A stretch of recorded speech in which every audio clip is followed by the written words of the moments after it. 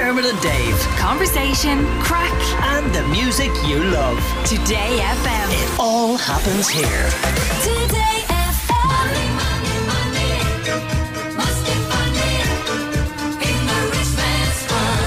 Now, we always hear that we should be shopping around when it's time to renew our insurance, or we're told that it's always worth switching energy providers every year. But how many of us are actually doing these things? Well, there's new research from Capital Flow that shows most of us are getting better, and the savings are pretty sweet if you're savvy enough to do it.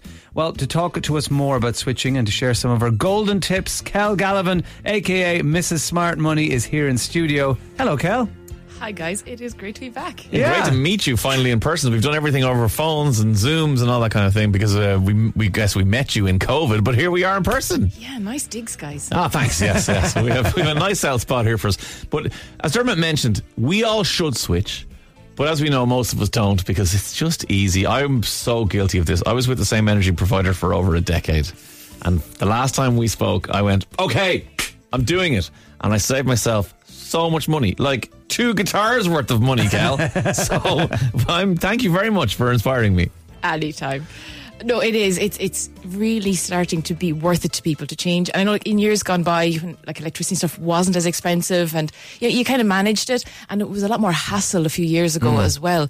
But now I think with everything rising up in price, money needs to go a bit further, and like things like electricity and broadband, whatever provider you use, it's still electricity, it's still broadband, so it's not like you're losing quality. No. But I think also it's getting much easier to switch. So whereas now you can quite often switch a lot of the providers just online without even talking to anybody, it only takes a few minutes. Yeah, that's what I found, because I was like that. I thought it was going to be so much hassle. Went on to one of the switching sites. I actually genuinely can't remember which one it was. Went, yeah, that sounds like good. There's the biggest saving. Click. And it was things like upload a proof of bill, upload your ID, whatever. That was all I had to do. And then all of a sudden, the next thing it was like, I got a letter from my original provider going, okay, bye. It was like, oh my God, this is actually happening. Is it worth going to your current provider for whatever and saying, I'm about to walk out the door, what can you do for me? Absolutely it is. It is, because look, at the end of the day, they want your business. So if you like your provider, if you like their customer service, if they're generally doing a good job, but you know you want to get a better rate because you want your money to go further, it's absolutely worth giving them a ring. And if you want to be extra clever about it, have one of the switcher sites open, see what kind of rates are out there, and just have the chat. And chances are, because actually, I'm glad you asked, because I did have my own provider just about a month or so ago, and they matched the best deal that I could see there. So I just stayed with them because I like them as a provider. When you ring them, do they have all like the red phones go off and go, Kel's calling, get ready. She knows the deals. The managers are, I'll take this, everyone calm down. Somebody says, Declan says in Mayo, can I change electricity supplier without signing up to direct debit? Well, yes, well, there are the prepay options, so you can, obviously, and you can do that quite often online as well, but you will need to get a meter or whatever in your house. In your house, yeah. But definitely, each provider will have different options. So there are options to not go direct debit, but generally there's an incentive of a couple of % off if you do go direct debit or do level pay or go paperless. Right. So it might be actually worth for you financially to go direct debit, correct, possibly. Correct. And what about car insurance, Kel? Obviously, a lot of people like to go direct to the insurance providers, but some people use brokers. How do you know? I mean, should you switch brokers as well, who are meant to be out there doing the switching for you? Yeah, look, brokers, for things like car insurance, I find brokers are brilliant. They're absolutely brilliant. And again, just like do your online quotes before you even make the phone calls, so you know that you're getting that better deal. And once you know what you're looking for, if you have your no claims bonus and your address and all those kind of things, and it is definitely worth checking the broker, and it might actually be worth looking at one or two brokers, because some brokers will work with a certain amount of the insurance, and other ones might have a different amount. So just I wouldn't spend huge amounts of time with this, because your time is precious as well, and time also costs money. But I would definitely, give it an hour or so and just have a look around and come away with the best deal that you can. Getting, obviously, with car insurance, making sure you're ticking all the boxes for whatever you need it, your comprehensive or whatever. But once you're well covered, just get it at the best price. Because car insurance obviously is quite an outlay in terms of, like, it can be anything from, if you're very lucky, hundreds of euro, but it can be thousands of euro. Your energy, as we know, is also very expensive. So particularly now, over the course of a year, that's going to be thousands and thousands of euro. Broadband and all the services that provides, and television and phone, all that, whatever. But are there things that are just kind of, they're so low that they're not worth really kind of shopping around and changing for? Their... I think, well, realistically, anything is worth shopping around for. Okay. And one of the lower bills, we'll say, for example, would be if somebody's on a SIM-only plan for their mobile phone. Yeah. That might only be, it might be 20 euro, but you could get it for 15. That's true, actually. Yeah. I had a situation where my kids have those watches. They're not smart watches, but they do make phone calls, and we want them when they're out and about so they can call us.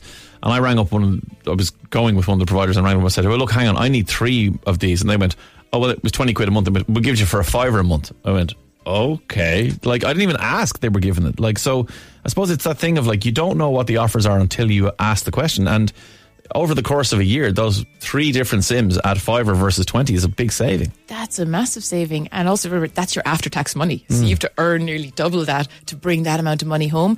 And there's a beautiful thing that if you do start changing 1, 2, 3, 4 providers, that money does compound. And if you have not changed before and you're suddenly starting to change, that could be your holiday next year. Yeah, when you think about it.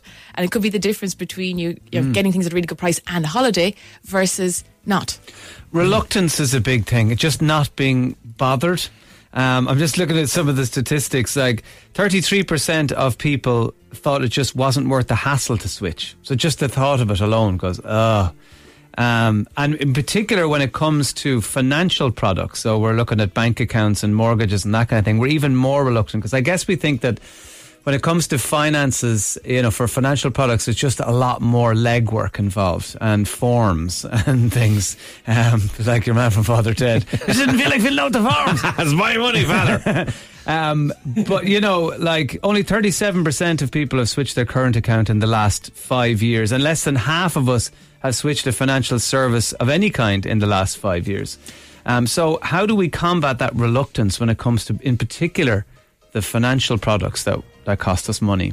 Yes, with the Switch Report, it seemed to nearly be a tale of two sides. What is your utilities and your insurances and stuff? And people are really getting the swing of that because it's quite seamless, and there's nice loyalty things, and there's lower fees and stuff. But when it comes to the bigger things, like your mortgages, loans, credit cards, current accounts, there is a bit more, there seems to be more hesitancy, but part of it is because there is more paperwork with it. Let's call a spade here. If you're switching mortgage, there's a lot of regulation involved, there's a lot of boxes to be ticked. But the benefits of doing that, like your mortgage, it could be 1,000, it could be more a year, and it's worth quite often. And if you're locking in as well, that's year on year savings that you can have.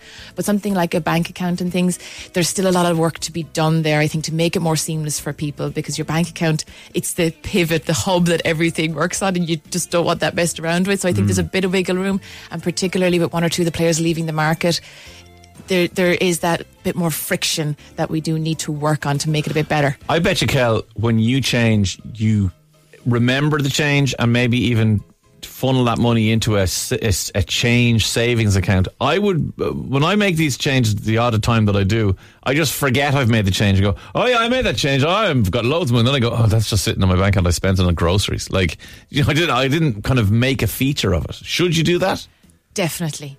If you're for something kind of if you're changing like an electricity supplier, that can be generally seamless. But something bigger like a bank account, if you have I would recommend keeping your older bank account open for a little while, just in case one of the direct debits hasn't moved over, because you don't want your mortgage bouncing, or you don't want your electricity bill not paid. And that can be a bit of a hassle, kind of juggling the two for a while. But I would recommend that until you know everything is moved over, and just keep an eye on it. So it is a bigger step, and for that one particularly, I've found anyway, and just hearing back from people, bank accounts are one of the trickier ones for that reason. Right. Makes sense. Someone says, every time I talk to my providers before moving, they never want to give me discounts. What am I doing wrong? My bills are always paid on time via direct debit. You're the perfect customer. They should. No, I think from the last few years, companies are really cottoning on that it is important to try and keep the people that they have, but also bring on board new people. So generally they are more open to having that conversation. And look, if you have to kind of say, look, I'm considering leaving, you'll be pretty happy or at least pleasantly surprised at how quickly they'll come in with some kind of Yeah. deal or Maybe nugget they're just there. being too nice. Someone says, can you ask Kel, how much would you say is a reasonable amount for the food shop for a family of 10 siblings? 10 on a weekly basis, 3 adults, 7 kids and 3 teenagers in that. I mean, is there an answer to a question like that, or is it just, Depends you know, what you're eating. Yeah. I mean, That's a that's a tough one. big family, right? It is. And look, food is getting more expensive and there's loads of ways you can kind of keep it in check and stuff. But when you have teenagers mixed with adults, mixed with kids, and also there could be food intolerances there could be different things going on. So I wouldn't be able to give a number, but I would definitely, if that number is growing and it's getting a bit maybe out of control or more than you can afford, I would really start looking at budgets, kind of maybe food waste, what's been thrown out, batch cooking, getting more organised, having a meal plan. And for a family that big, I would nearly do out a big whiteboard on your kitchen wall and just write out, we're having this, so that the kids and everything in the family know what's coming food wise, so they might be less likely to snack or That's whatever. smart. Is there any site I can go to specifically for broadband and TV, someone asks? Or is that just contained in all the general switcher sites? Yeah, there's. I would say go to general switcher sites, but I'll give one caveat. Make sure they are regulated or accredited by the CRU, so the Commission of Regulation of Utilities. So that they regulate all these switcher sites, they regulate all the utilities. So make sure they have that accreditation, because that means then you have the backup, you have the consumer rights and all that behind you. Brilliant. Kel has a book called Mindful Money, which if you think you want to be on top of your money, this is definitely something you need to do. And Kel, your Instagram handle, people can find you there at Mrs. Smart Money HQ. MRS, of course, as opposed to MISSUS. But definitely worth following Kel on Instagram and getting your hands on the book. Kel, a pleasure. Thank you so much as always for coming in and having a chat to us. Dermot and Dave. Weekdays from 9 a.m. Today FM.